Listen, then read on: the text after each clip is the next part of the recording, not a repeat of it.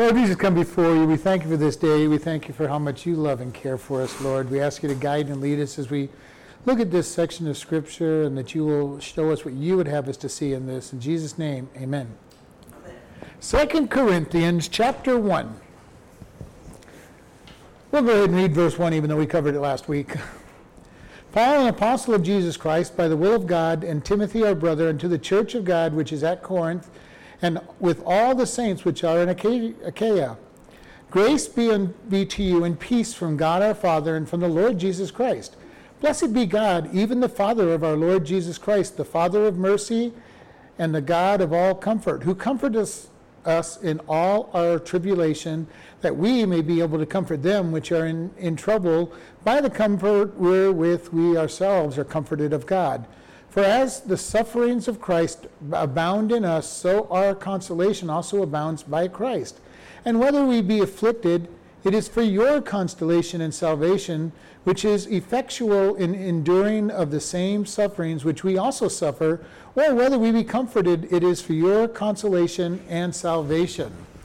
All right, so we're going to look at this first part of this chapter. And remember, last week we said that Paul wrote at least 3, if not 4 letters to the Corinthians, and of which we only have 2 as scripture.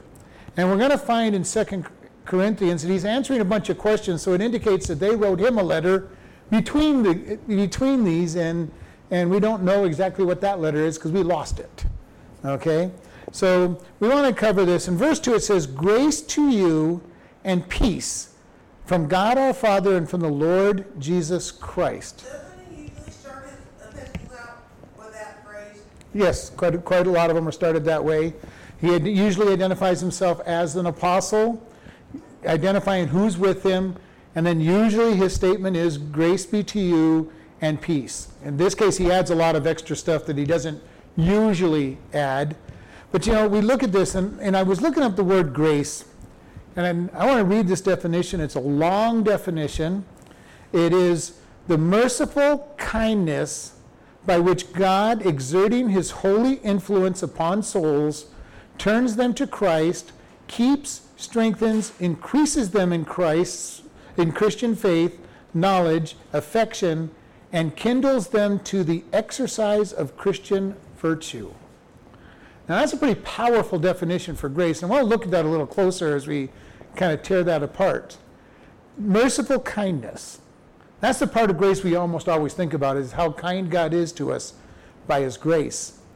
But it also says that God exerts his influence on souls.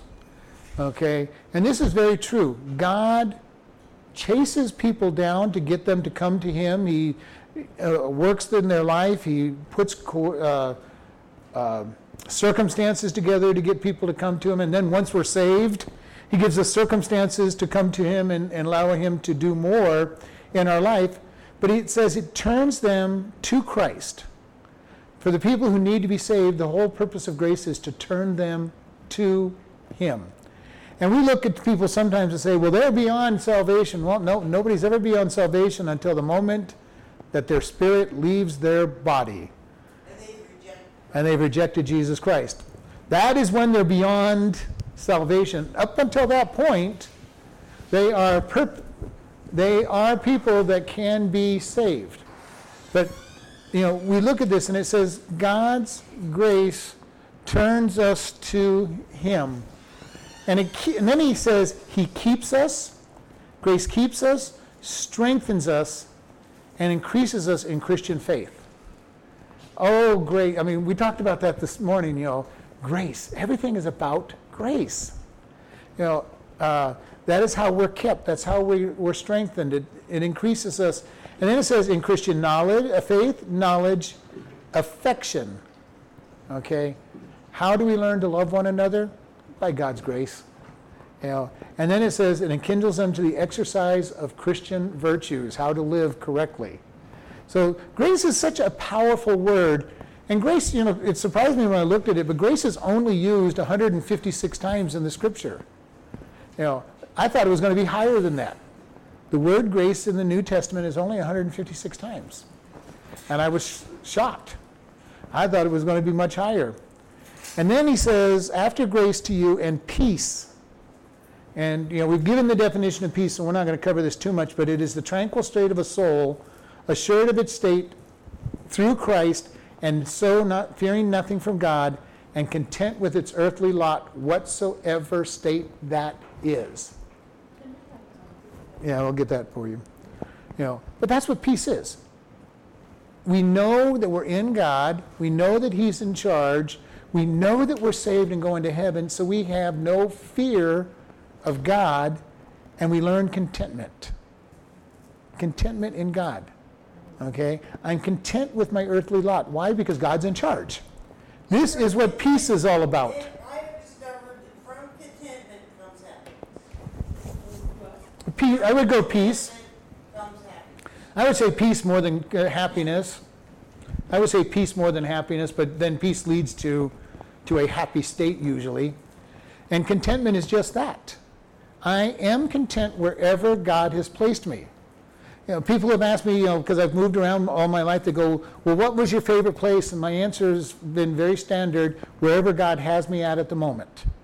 Because I've learned that every place I have has good and bad. Every place. It doesn't really matter whether, and what the amazing thing to me, everywhere I go, I hear the same comment.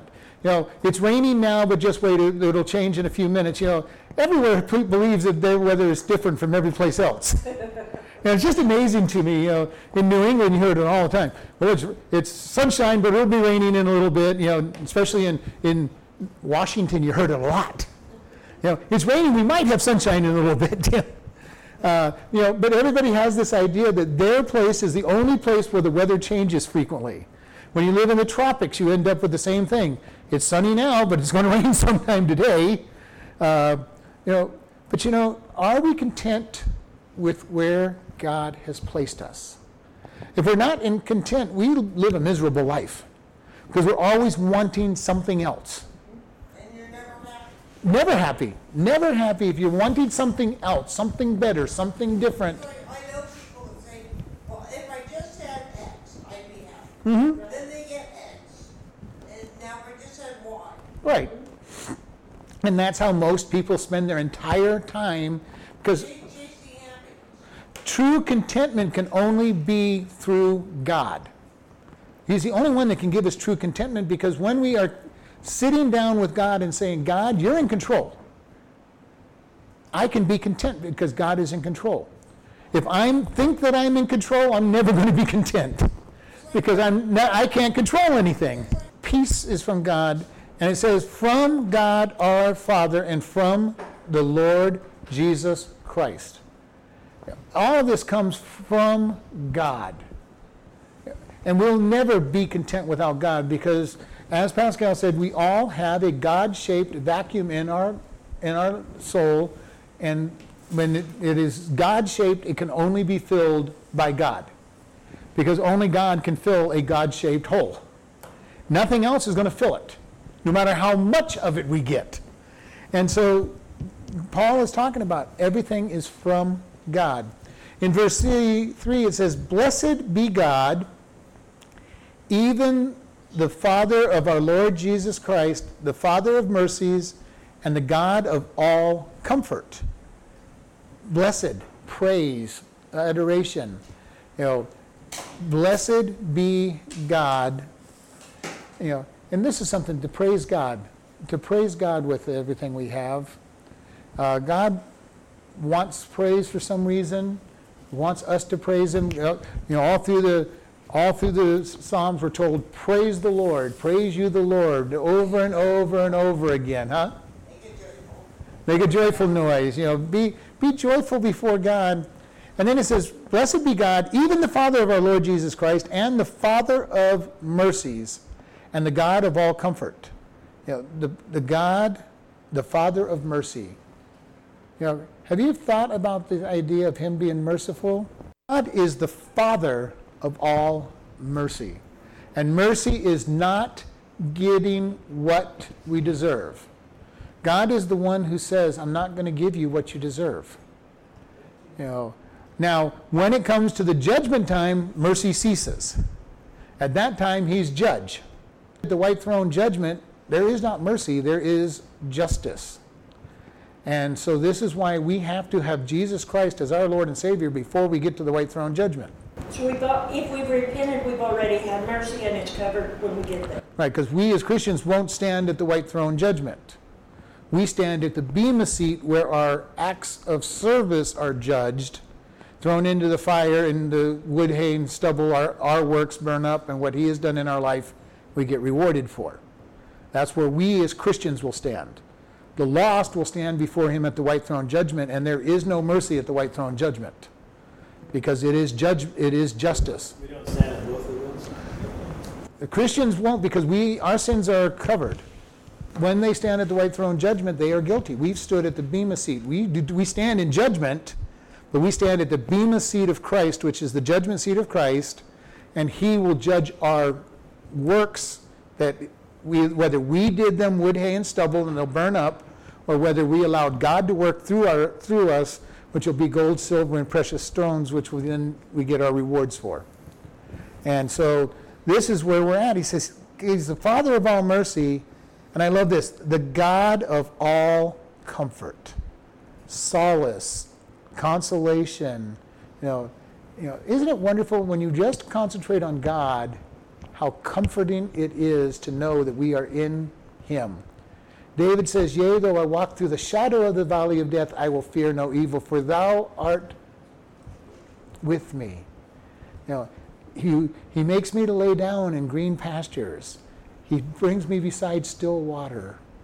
And David understood the need of sheep to have green pastures and still water. I've been told that if a sheep tries to drink from a flowing stream, and even if a leaf flows by, they'll fall over. Now, I don't know if that's true, but I've been told that, and I kind of believe it because David said they need still water. So I kind of believe it because I know how dumb sheep are. I had a friend that just had a handful of sheep, and a little tiny hill on the piece of property and sometimes one of them would get behind the hill and not see the other sheep. They're only 3 feet away. And he'd be going crazy, he or she, I don't know we'd be going crazy, and when we were in the middle of prayer or study, he'd have to go out and say, just a moment, I got to go help that sheep. And he'd, bump the sheep around the corner so he could see the rest of the sheep. Sheep are not very smart animals. When God calls us sheep, he is not a compliment. He's going, you guys are sheep. I have to watch you every second or you're going to get into trouble. But thank you, God, for loving us anyway. Yes, he loves us anyway. But God is the God of all comfort. Do you know that word? Notice that word, all comfort. If we're being comforted, it's God. Now, when we get into sin, sometimes we get into sin and think we're being comforted. Because sin has pleasure for a short period of time. But sin always escalates and needs more sin.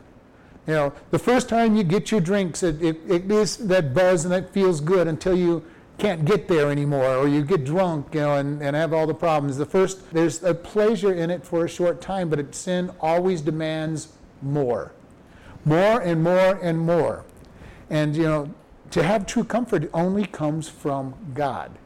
And I love being comforted by God. It's a lot of fun. When I'm walking in sin, there's no fun in sin in the long run, and it always has consequences. That sin is always found out. Yes. And I was adamant about that. Yep. Well, that's because the scriptures say that be sure your sin will find you out. And sin always has consequences. We got to keep that in mind, and the consequences will affect others around us. More so than it affects you. Usually more so than it affects you. Because our sin has repercussions that we never fully appreciate. They keep getting out. It's like throwing the rock in the middle of a pond and watching the ripples go further and further out. Sin has consequences and it affects others. There's no such thing as the world, well, I'm only hurting myself. No. Even if you do, or only hurting yourself, when you get hurt, you're going to hurt somebody that loves you.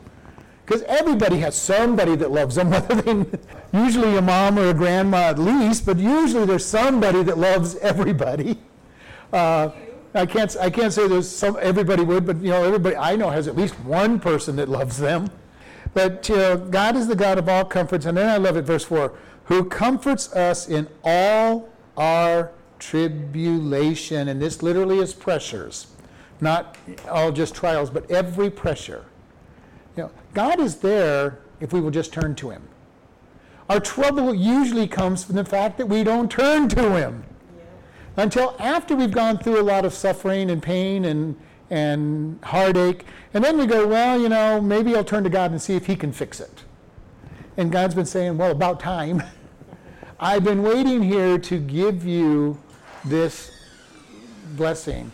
I've been here waiting for you to help you. He is the God who wants to comfort us in all of our tribulations. And then it says that we may be able to comfort them which are in trouble by the comfort wherewith we ourselves are comforted of God. God comforts us so that we can learn how to comfort others. Okay? And this is something we've talked about even this morning. We are given grace. Why are we given grace? So that we can give grace back. We are given God's love so that we can give back his love. We are given comfort by God so that we can comfort others. We can build them up. We can edify. We can encourage them. This is what it means. God's saying, I'm giving you an example. His example is his love toward us. And we're supposed to apply that love back to others. What he shows us is what we're supposed to do. Now, most of us as Christians do not do a good job reflecting God back to others. We need to work on that because God is saying we're his representatives. We are ambassadors of Christ. And we shared this with you. An ambassador is a representative of a country that they're from. And there are to show that country what those people are what that, be a representative of that country they're from to some other country. We are ambassadors of God to this world that doesn't know, understand, or care about God. So we want to be able to say, I'm going to show and reveal God to others. I'm going to lift him up and show others his love, his mercy, his grace. I'm going to be able to show them that God is who he is. Because most people have this bad picture of God, and we've shared this, I've shared this, and one of my descriptions is that most people look at God as if he's playing whack-a-mole with them. If they dare to stick their head out from a cover, they're waiting for him to hit them with a hammer. That's not our God. Okay, but yet that is the way most Christians, if not many Christians anyway, look at God. God, if I dare to do anything, you're just waiting to throw a lightning bolt at me, to crush me. That is not what God is trying to do. God wants to love us. He wants us to step out and serve him. Step out and honor him. And he wants to be the God that comforts us so that we can comfort others.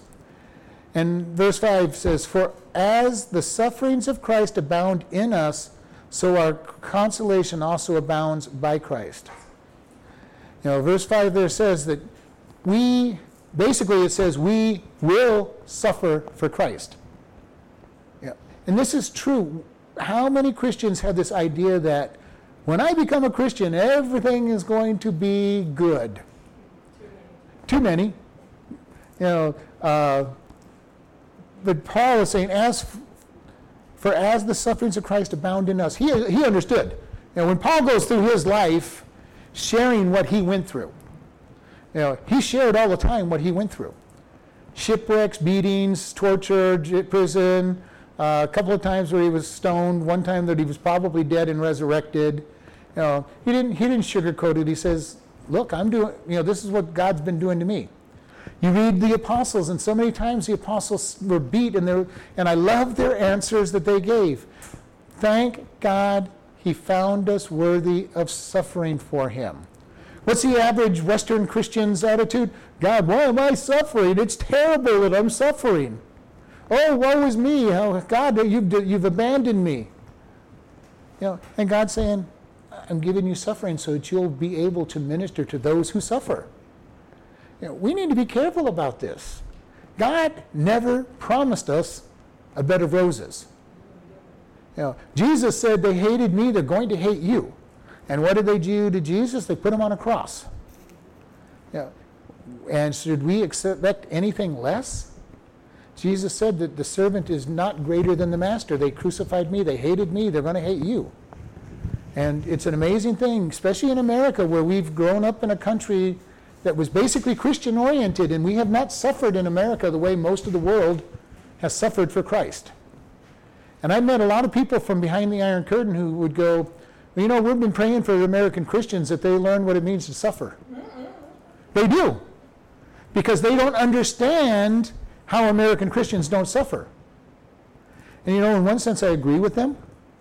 You know, most American Christians don't suffer because nobody knows they're Christians in the first place in many cases. They don't stand on the Word of God. They don't put this in the quote we put on the PowerPoint from Tozier. The modern Christians are too tolerant, too easygoing, and too much looking for, being peaceful with other people instead of saying, this is what God says. Now, we can say this is what God says without being obnoxious and rude and all of that, but are we willing to say God calls that a sin? We need to be able to say, God calls that a sin. I'm not judging you, but God calls it a sin. When people are living together in fornication, God calls that a sin. When people are committing adultery, God calls that sin. If people are drunkards, God calls that sin. Okay? All of these things that we look at and say, there's certain things God calls sin. And we can't say, well, it's okay just because the world says it's okay. Now, that doesn't mean I'm judging people, not going to put it down. We as Christians have a statement that we make that God loves the sinner and hates the sin. Now, the world can't separate the two. When you talk to the world, they do not separate what somebody does from who they are. Okay? It's just not, they're not capable of it. So when we say God loves the sinner, or that we as Christians love the sinner and hate the sin, the world does not understand that statement. Because they think the two are the same thing, whereas we know that a person is a person and the sin is another point. Okay? Now, if you do the sin long enough, then it becomes closer and closer to who you are, but God says, I can still separate those two. And He will separate those two. But the world doesn't understand it. And even we as Christians, we may say it, but it's hard for us to separate the person from the sin. And that's what God's asking us to do. Love that person. When I love somebody who is actively sinning, it's not that I love what they're doing. I love them and want to see them go to heaven, not hell, and be comforted by God and living for God. And not going to say their sin is okay. And here this idea is suffering abounds in us so that our consolation, our comfort for others will abound. Now, one of the things that happens to people is when they've gone through something, they're a little more tender-hearted toward people who are going through the same thing that they've gone through. If somebody has not gone through something or gone through trials enough to be able to extrapolate what's going on, then they don't have a lot of comfort for other people. This is one of the things I've noticed, and I've always wondered, God, why do some people get saved and instantly most everything in their life changes, and then other people like myself take years to grow? Well, one of the things I've learned are those people who get changed drastically overnight, they don't have a lot of patience for those of us who need to take time to grow. I think that it's a greater blessing to need to take time to grow, because it teaches me that if I had to struggle through this, other people are going to have to struggle through it. Now, the people who had big changes, they still have things they had to struggle through, but they don't have any patience for those things that they got over quickly. Well, I gave up cigarettes in 24 hours. How come you couldn't? Well, because God didn't give me that grace to do that. I got over drinking instantly. How come you can't? I gave up my fornication instantly. Why can't there's that attitude of, I had this happen. Well, God gave you a special gift. I'm glad He did. But think about the things you're struggling with, because nobody lives a life where they don't struggle. No. Nobody. We all struggle with something in our life. And God says, look at that sin and be able to look at others and give them the same grace that you want. Look at Peter. He really lived the star that parades life. But when he blew it big time, and Jesus already had compassion ready for him because he knew what it was going to do to him. Mm-hmm. And we all are in this place where we need to learn to be compassionate with one another, Yes. to build one another up, to edify, to accept people. Again, not accepting their sin and their bad behaviors, but accepting who they are. A sinner saved by grace, or a sinner that needs grace. Either way. But we go back to this grace, that God wants to influence us. Grace influences us. The greatest thing I have learned over my years is that grace changes lives.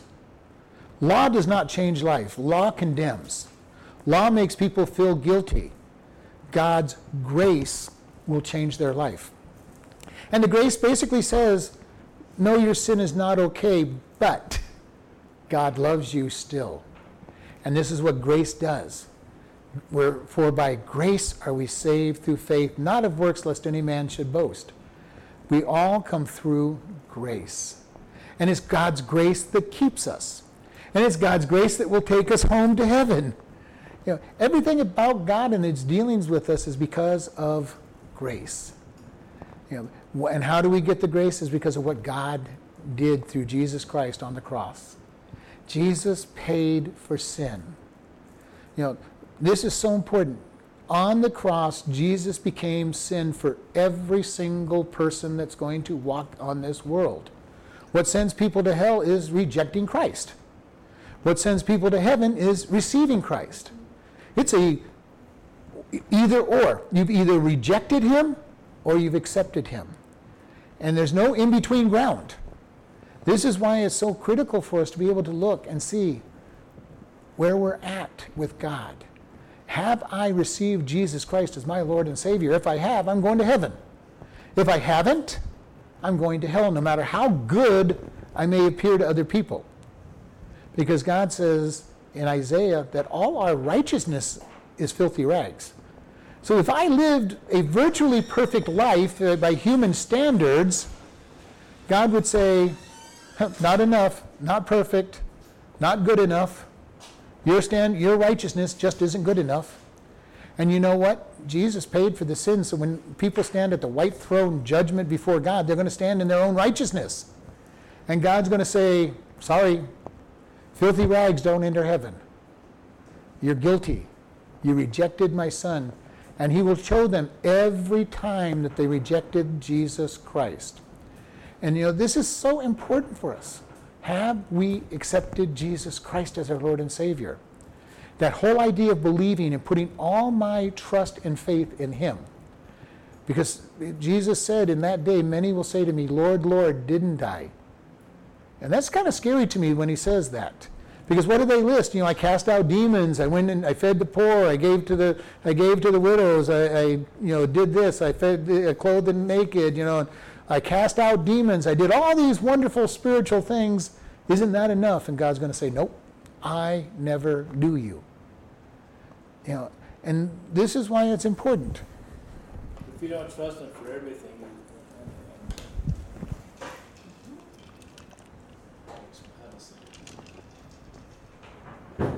find yourself not trusting him for everything, does that necessarily mean that you're not saved, or it's just a weak? Means that you need to learn to trust him better in all your areas. Now, if you're not trusting him in any area, then you might have to worry about, are you saved? But and as I've said, the question you look at is, am I being changed by God?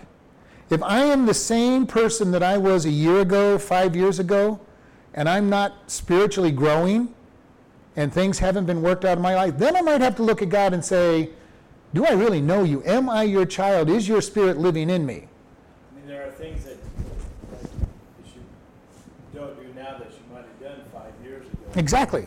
But also, you can still slip. Oh, we're always going to slip. We're always going to slip. We are not going to become perfect in this lifetime. And it's easy for the old man to it's easy for the old man to raise its head, but even beyond that, the closer I get to God, the greater the light shines in my life and the more I see my sin. Paul said at the end of his life, I'm the chiefest of sinners. And he was not referring back to when he persecuted the church. He was looking at his life and saying, God is shining so bright a light into my life that I'm really starting to see how wicked I really am. I can tell you right now, in many ways, I feel more sinful at times now than I did 30, 40 years ago because of the sins God's revealing to my heart. Things I wouldn't even have thought about 30 years ago.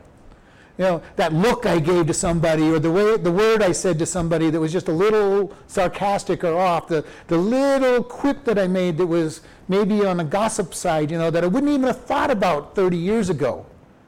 And God shines that light into you. So in one sense, the closer you get to him, the more you see your sin. The things that you used to be able to get away with, but now you can't get away with. The comments you used to be able to say that might have been just a little off color, and all of a sudden you had no problem with it 5, 10, 15, 20 years ago. Now all of a sudden it's like, oh, okay, God, you think that's wrong. Okay. You know, and if you're getting to this where every time you're getting closer to God, he's working in you, then you can say, I'm his child, I'm growing. But if you say, I haven't had much change in my life, I don't see much change, and believe me, I've seen people that look this way. Now, I don't know what's in their heart, but from the outside you look, is this person ever growing? Are they ever changing? You know, are they getting convicted of anything? They're still saying, you know, still saying all the bad words, they're still saying the off-color jokes, they're still hardly, you know, being nice to people, and you know them for years, and it's go, God, you know, I can't judge them, but God, is this person your child? And I can't judge it. That's something, you know, we're to work out our salvation ourselves and to build upon one, you know, and be able to move toward others. Right. If you see no fruit in somebody's life, you should be praying for them. Because if there's no growth, they need God no matter what. So we're looking at this and saying, but that's how we comfort one another. We encourage one another because we see what they're going through. And we want to see them grow. And it says that, you know, they will suffer. And it says on here, and as the sufferings of a Christ abound in us, you know, which means are great, are multiplied. You know, one of the things about suffering gives us empathy for other people, gives us the desire to reach out to them. But you know, this whole idea of abounding in Christ, learning to love the body of Christ. You know, there are so many people who go, well, I don't like the body of Christ, they hurt me. Well, yes, they're going to hurt you. They're people. They're people. They're going to make mistakes. But when we're hurt by others, it gives us a chance to show Christian love and grace and mercy to them. You know, do they deserve it? Absolutely not. You know, if I say something sarcastic, do I deserve their forgiveness? Absolutely not. Now, I hope that they will forgive me, because usually I do it without meaning anything behind it. But you know, every time we suffer, it's our opportunity to grow and show love and compassion to the person that's bringing our suffering to us. And Paul's saying our suffering in Christ is going to abound. Why? Because God decides he knows he can trust us. And that's why the apostle said, thank God he found us worthy of suffering. You know, and we need that attitude. God, don't know why you're allowing this to come into my life, but you know, you've promised that all things work together. I know you're sovereign. I know that you're a good God with good plans for me. So I'm just going to trust you. Now, is that easy to do? It takes a long time to get there. I'm a lot closer to it than I used to be, but I still have a long ways to go. The idea of when we go through hardship is to be able to say, God, I'm looking forward to whatever you're going to do. Whatever good it is that you're doing. And as I've pointed out, it may not be something that's good for you. It may just be somebody being able to look, as Paul says, look at you going through the suffering, seeing you following God, and be encouraged by your faithfulness. Which means the good was not really for your good, but for their good. And I've told you the story, and I don't use it as a bragging, but you know, when I was walking around for 6 months with a gout attack at the church, about a year later, somebody told me how encouraged they were to go through their light pains when they saw me on crutches for 6 months, serving God. You know, what was my pain for? It wasn't for me. It was painful. It was not good at all. But they were able to look at it and say, if he can do that through God, I can do it. But I use this as an example just so that when we go through something and we look at it and say, God, why is this, what am I going to learn from this? Maybe just faithfulness. Maybe just trust in him. Maybe for somebody else to see the faithfulness and be encouraged. What we go through may just be for others.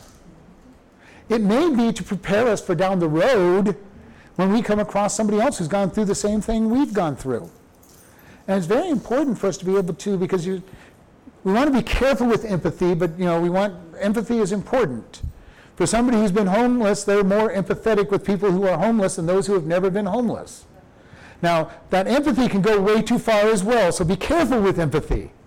Because you can get into this, whole thing of, well, yeah, I fully understand what you're doing. No, we don't want to go there, but we want to be, yes, I understand that you're having problems, let's help you out. Or, you have this problem with alcohol, let's help you out. We want to be careful because empathy can go way too far, but yet we need this idea of we need to help one another.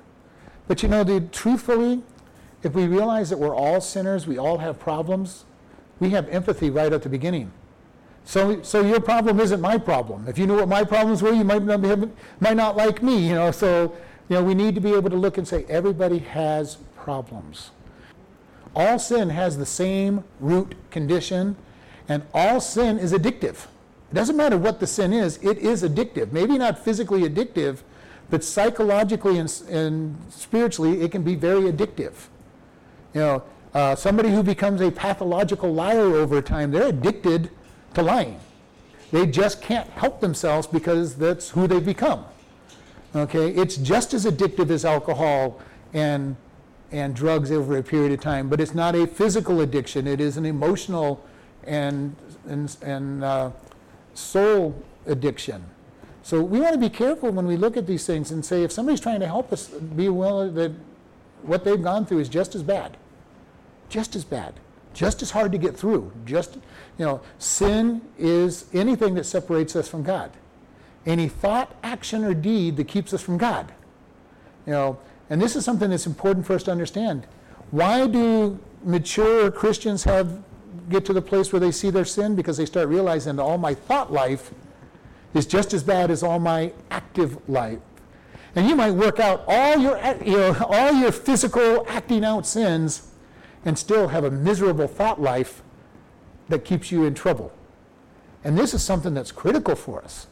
And this is why I said, as we mature and God shines a brighter light into us, and I've just described this, if we're sitting in this room and we turned off all the lights and the sun is just barely streaming in, this room is going to look a lot cleaner to us than if we put a big 10,000 candle, or 10 million candle light in here, and all of a sudden we see every little speck of dust and everything. Well, that's how God works with us as we're Christians. It starts out with just a little candle and saying, okay, let's clean up what the candle shows. All right, let's put a 40-watt bulb or a 20-watt bulb and gets to 100, 200-watt bulb, and it's like, get back to the 20-watt bulb. It doesn't look as bad in here. Give me back to the candle. I like that candle, God. I don't like this 200-watt bulb shining in my life. And this is where we're at. We're going to suffer. And it's so that God can comfort us, so that we can learn to comfort others. Now, God's going to comfort them too, but sometimes people have to see the comfort from somebody else before they start to accept it from God. Because if Christians reject other Christians and other non-Christians for their actions, then people are going to say, God rejects me. Which is why I said this morning, the most powerful statement you can make when witnessing to somebody is, God loves you. That has power. If you can think of nothing else to say to somebody, tell them God loves them. Because they might start even thinking, what if it's true? They might try to just, you don't know. If you knew what I do, God loves you. And quote John 3:16 to them. God loves you. He loves me, he loves you, he loves everybody. No matter what they've done, no matter what they're doing, God loves them. And that's what the constellation, when we go through suffering, God comes along and says, I still love you. I still care for you. Now show others my love. Most of us, when we became a Christian because somebody showed us God's love. Not condemnation, not criticism, but they came along and they showed us that God loves us. Whether, like me, at a very young child, saw somebody who seemed to love me and made that response, to people who have come from very hard conditions and found out that God loves them. The constellation of God through our trials and our tribulations. Verse 6 says, for with, and that should be if, and if we be afflicted, is for your consolation and salvation, which is effectual in enduring of the same suffering which we also suffer, or whether we be comforted, it is for your consolation and salvation. Why does God put me through this? And this is why I say this is an if. If God puts me through suffering, and He will, okay, this is an if that is not if, and He may or may not. This is if and He will. God will put us through suffering. Why? So that we will turn to Him and get consolation. And as Paul said here, we go through the affliction so that others will see the affliction. Others will respond to God because of our affliction. Now, the unfortunate thing is, so many times we fail the test. And we fail the test. And we fail the test. And you know what? God has this plan that He does not move on to the next test if we keep failing the current test. Okay? He is not like our public school system that said, okay, you failed the test, tough. Figure out how it is, we're moving on to the next step. Now, the problem is when you fail the previous step and you're not ready for the next step, you're not going to pass the second step either. Or you're going to struggle for the rest of your career because you didn't pass each step. God says, oh, this is the 5,000th time we've given you this test. I'm patient enough. I'll keep giving you the same test. If you want the same test, I'll give you the same test. Some of us are pretty slow at times. I told you my story. I went through 6 years learning a lesson. And the problem is, we said this earlier, sin always has a consequence, and sin always affects other people. If we fail God's test, it takes us into sin. And we affect other people. Now, how many people? Depends on who we are and what our station is in life. But we are going to affect other people. A husband, father affects his entire family. A mother affects their family.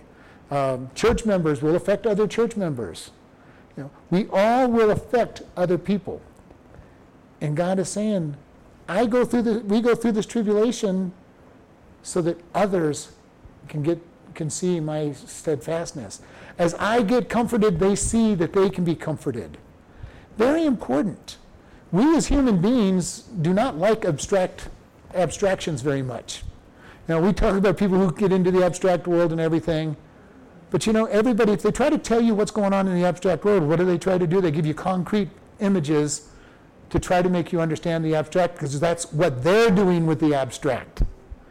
When God says, I'm going to send you suffering and consolation, we need to see others go through it and say, oh, it can be. We can be victorious. We can be comforted. We can have the solace. Because look, they're going through it, or at least apparently going through it. And then we come along and say, you know what? God really loves you. He's got a great plan for you. He's going to help you get through this. How do you know? Because He's done it for me. This is why Paul went over and over so many times. I've taken 40 stripes on 3 occasions. I've been beat. I've been thrown in. I've been shipwrecked. I've been in the ocean for 3 days. He kept going through that, not to say, look at me, how special I am, but look what God has done to me, and I've still come through serving God. Why do we love those testimonies of people who have gone through hardships? Because it tells us that God is faithful. Why do we read things like Corrie ten Boom's The Hiding Place, or Brother Andrew's God's Smuggler, or these other books, that talk about these people going through hard times? Because we get encouraged. If they can make it through those hard times, just maybe God will help me through those hard times. We read it in the scriptures. Wow, look at all that Abraham went through. Look at what Joseph went through. Look what these guys went through. If God can do it for them, just maybe he can do it for me. And it's not just maybe, he will do it for us if we will just bend our will and our desire toward him. And so it says, this, whether we be afflicted, it is for your consolation, which is effectual and enduring of the same suffering. Effectual, making work, giving power to. Because I suffer, you see that God is allowing it. We need to be able to understand, sometimes Christians want to hide our suffering, our temptations, and our failures, so that people will look at us as being super spiritual or something. I don't know what we're trying to get. But Paul never hid these things. He goes, I've got problems. We talked about Peter earlier. Peter had lots of problems. A lot of people have described Peter as having foot and mouth disease. He always had something else to say. On the Mount of Transfiguration, where Moses and Elijah come and talk with Jesus, I love the statement that's brought out. And Peter, because he did not know what to say, said, shall we make booths for you? Okay, but that little statement, because Peter did not know what to say. How many times do we speak when we should be silent? God, you haven't given me anything to say. I don't have anything to say, but let me say something because I need to look smart, or I need to look like I know something. Sometimes silence is the best answer for us. Sometimes when somebody's criticizing us, most of the time even when somebody's criticizing us, silence is the best answer for them. When we use a soft answer, it really does kind of irritate people sometimes and might make them wonder. Have you ever seen somebody who didn't defend themselves and let God be their defender? I say this over and over. It's so important. Let God be your defender. Because what ends up happening, even if you are innocent and you start defending yourself, everybody always wonders, well, is there any truth to these accusations that they're defending themselves? Where you get Shakespeare, you do protest too much. You're going in and saying you're defending yourself so hard that people go, is there some truth in it? And we need to be careful. Usually the more we open our mouth, the more problems we have in our defense. So a lot of times it's just better just to be quiet. Let God defend you. And I can tell you one thing, when you let God defend you, he does it right. Sometimes he defends a lot harder than I would have ever wanted to see. And there's times when people have come against me that I've prayed that they don't get everything that they deserve. Because I've seen people get drastically hurt by attacking pastors and attacking people in charge of things and going, oh, you guys don't know what you're getting into. You don't know what you're getting into to attack one of God's men. Korah came up against, and his family came up against Moses, and what happened to them? The ground opened up and swallowed them. Okay, Miriam attacked Moses, and she was struck with leprosy. You don't attack God's people, especially not his leaders, but any of his children. You don't attack his children, because God will say, I'm going to defend them. He defends the widow. He defends the orphan. He defends the weak. He defends the poor. He defends the needy. And his defense can be harsh. Somebody really going after them might find themselves in a lower place than they are if they're not careful. This is why I keep always telling people, let God defend you. Let him, he's great at defending. Number one, he knows everything. He knows exactly how to make the defense work. He knows just what that person needs to humble them. He knows just what they need that they're going to pay attention to.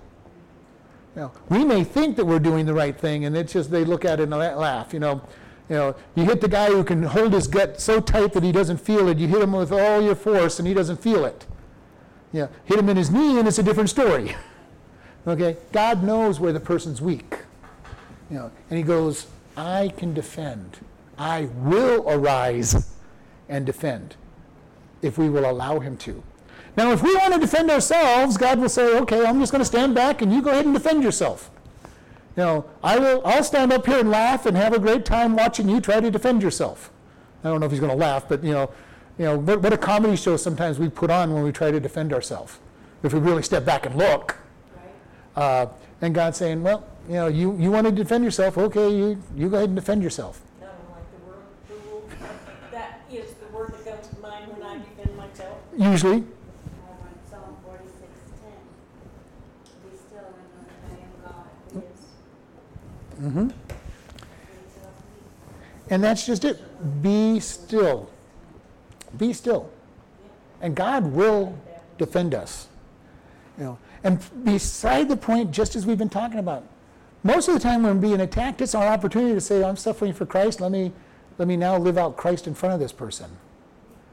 And people are won by that soft response back to them. Paul said to the people that, wives, if you have an unbelieving husband, be gentle and show them the love, and by so doing you may win them to Christ. Not sitting there arguing every moment, well, we got to go to church, we got to do this, we got to do that. That doesn't mean you don't go to church, you don't read your Bible, but you don't sit there and say, we've got to do it as a family. You just gently give the example of what it means to be a godly person. Godly wife, a godly person in whatever situation it is. And too many times we fight so desperately for our rights. I have the right to do this. Well, you might have the right to do that. You have the liberty to do that. But does that mean it's the right thing to do? Remember, we talked about this. Paul said that we have the liberty to do just about anything. But is our liberty in Christ always the best thing? No. In one case, he was talking about, I have the liberty to eat meat offered to idols. It's no big deal. It's just a hunk of stone, gold, or wood. But if it's going to offend a brother, don't do it. Okay? If I have the right to drink alcohol, but it's going to make another brother or sister be offended, don't do it. Now, as a pastor, I don't want to do it because it's easy to offend somebody and make them think, well, if pastor can do it, it's not a problem, and it may be a problem for them. I've never been one who wants to drink alcohol. Not that I think it's wrong necessarily, but I know my personality. Well, I know my personality. I know I couldn't drink it. I do everything in excess, so I drink my gallon of tea a day, and if I put alcohol in it, it would probably be a gallon of alcohol. It wouldn't be a small amount. So I know my personality can't do it. But I also don't want to be a bad example. Right. I don't want to be a bad example to people and say, well, if he can do, pastor can do it, well, it must be okay. And it's not okay for them. Okay? What we look at is all things are lawful to us if we truly believe. Now, the question I have for people, because people will go to me, can I do such and such? And the answer is, if you're asking me, no, you can't. Bluntly, that's what it is. You have doubts on whether it's right or wrong. So don't. You don't have the liberty to do it. Okay? If you have the liberty to run over to Laughlin and gamble and you don't have any, doubts about it, and you don't have anybody, well, I wonder if this is something I should. As soon as you say, I wonder if this is something I should do, you shouldn't be doing it. Plain and simple. Okay? Because at that time, you are not walking in the liberty of it. If you have doubts on whether you should be doing it, stop doing it. I've had too many people come up to me and go, well, you think I can do this? No. Or, I want you to listen to this speaker because I just want to see if they're good. Well, the first thing I've learned over the years, if you have your doubts about that speaker, they're probably not somebody you're supposed to be listening to.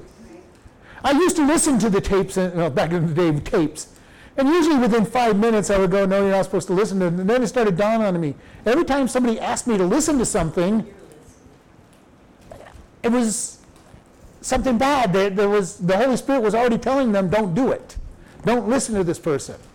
So if you get to the place where you have questions on whether you should be listening to a speaker or doing something or watching this television show or this evangelist or listening to this person, if you have doubts, don't do it.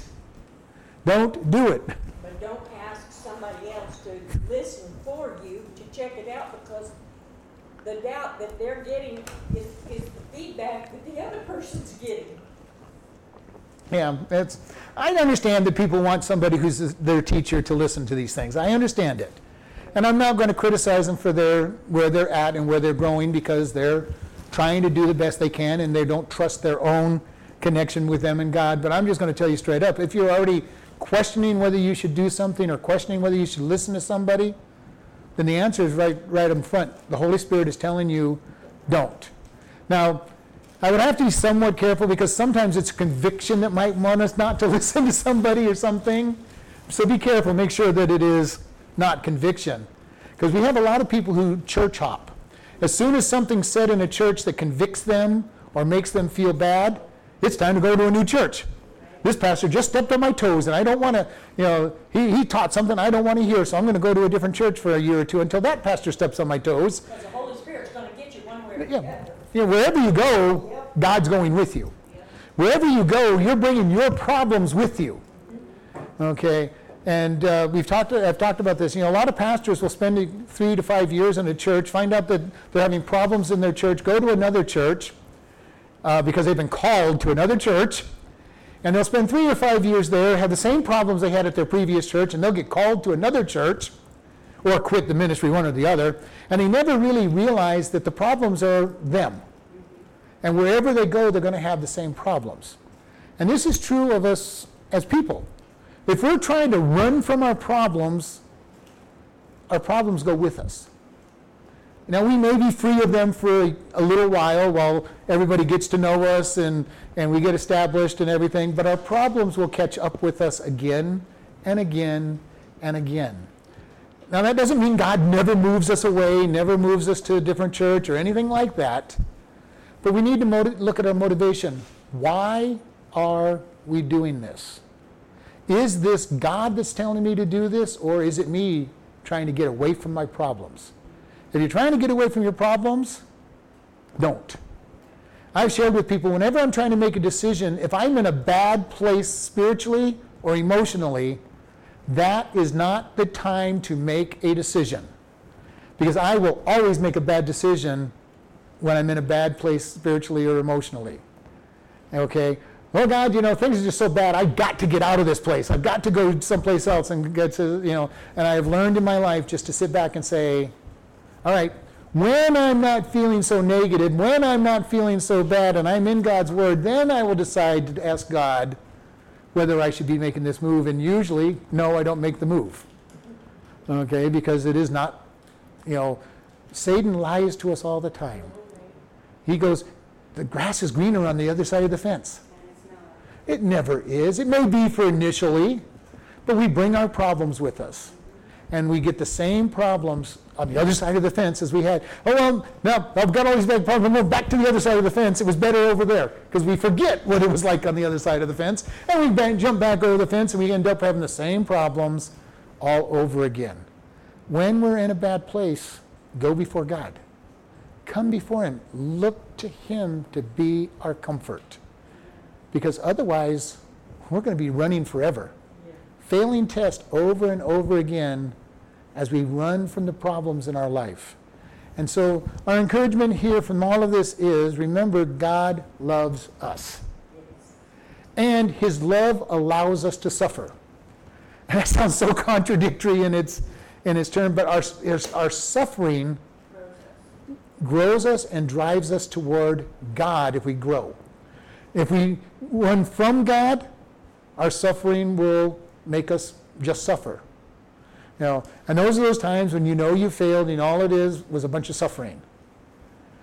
And we look at Job. Job did pretty good for a while on his suffering, but he had 3 wonderful friends and a 4th one that wasn't considered his friend that just made him feel miserable. They kept hammering on him. Job, you're such a miserable person. You've got to have done something really bad to deserve all of this punishment. Nobody loses everything without a cause.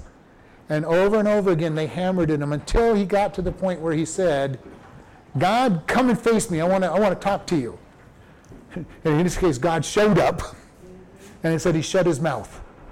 He had no answer. And God goes, answer me, Job. Now, most of us have not had God show up in our life to make us answer, for our accusations against Him. But how many times have we failed our test and just suffered for suffering sake. And then realize later on, oh God, I should have learned the first 28 times that you put me through this problem. God, why did it take me 6 years, 10 years, 20 years to learn this lesson? We really want to learn our lesson quickly. Turn to God and say, God, show me what it is you're trying to teach me. Go to him in prayer. Go to him quickly in prayer. He is the God of all comfort. When he puts us through trials, he wants to comfort us. And we need to just turn to him and say, God, what is it? How am I going to learn from this? Help me. And we hide in him. All through the book of Psalms that we just got done covering, he said, I am your shelter, I am your buckler, I am your shield, I am your defender. Hide in him. When do we get in trouble? When we're not hiding in him. When you're hiding in God, we are protected. The arrows can't get to us, the storms can't get to us, the trials can't get to us, because they pound on him instead of us. You want trouble? Get outside of God and get out in the storm and get pounded on. Get shot with the arrows, get shot with whatever you want to, the rifles, whatever. Get outside of God and just stand there and take the beating. My preference is, as I've learned over the years, is get inside God. Let him take the beating. It doesn't affect him. And he says, I want to be your defender. And, that's a humbling thing for us to be able to say, God, I want you to defend me. God, I can't do it. I want you to do it. But it takes us humbling ourselves and saying, God, I just want to hide. I want to hide in you. All right, let's close in prayer. Lord, we just thank you for this evening. We thank you that you love us, that you want to be our comfort, but you want to be our comfort so that we can learn to comfort others. Help us to always trust in you and guide and follow you. In Jesus' name, amen.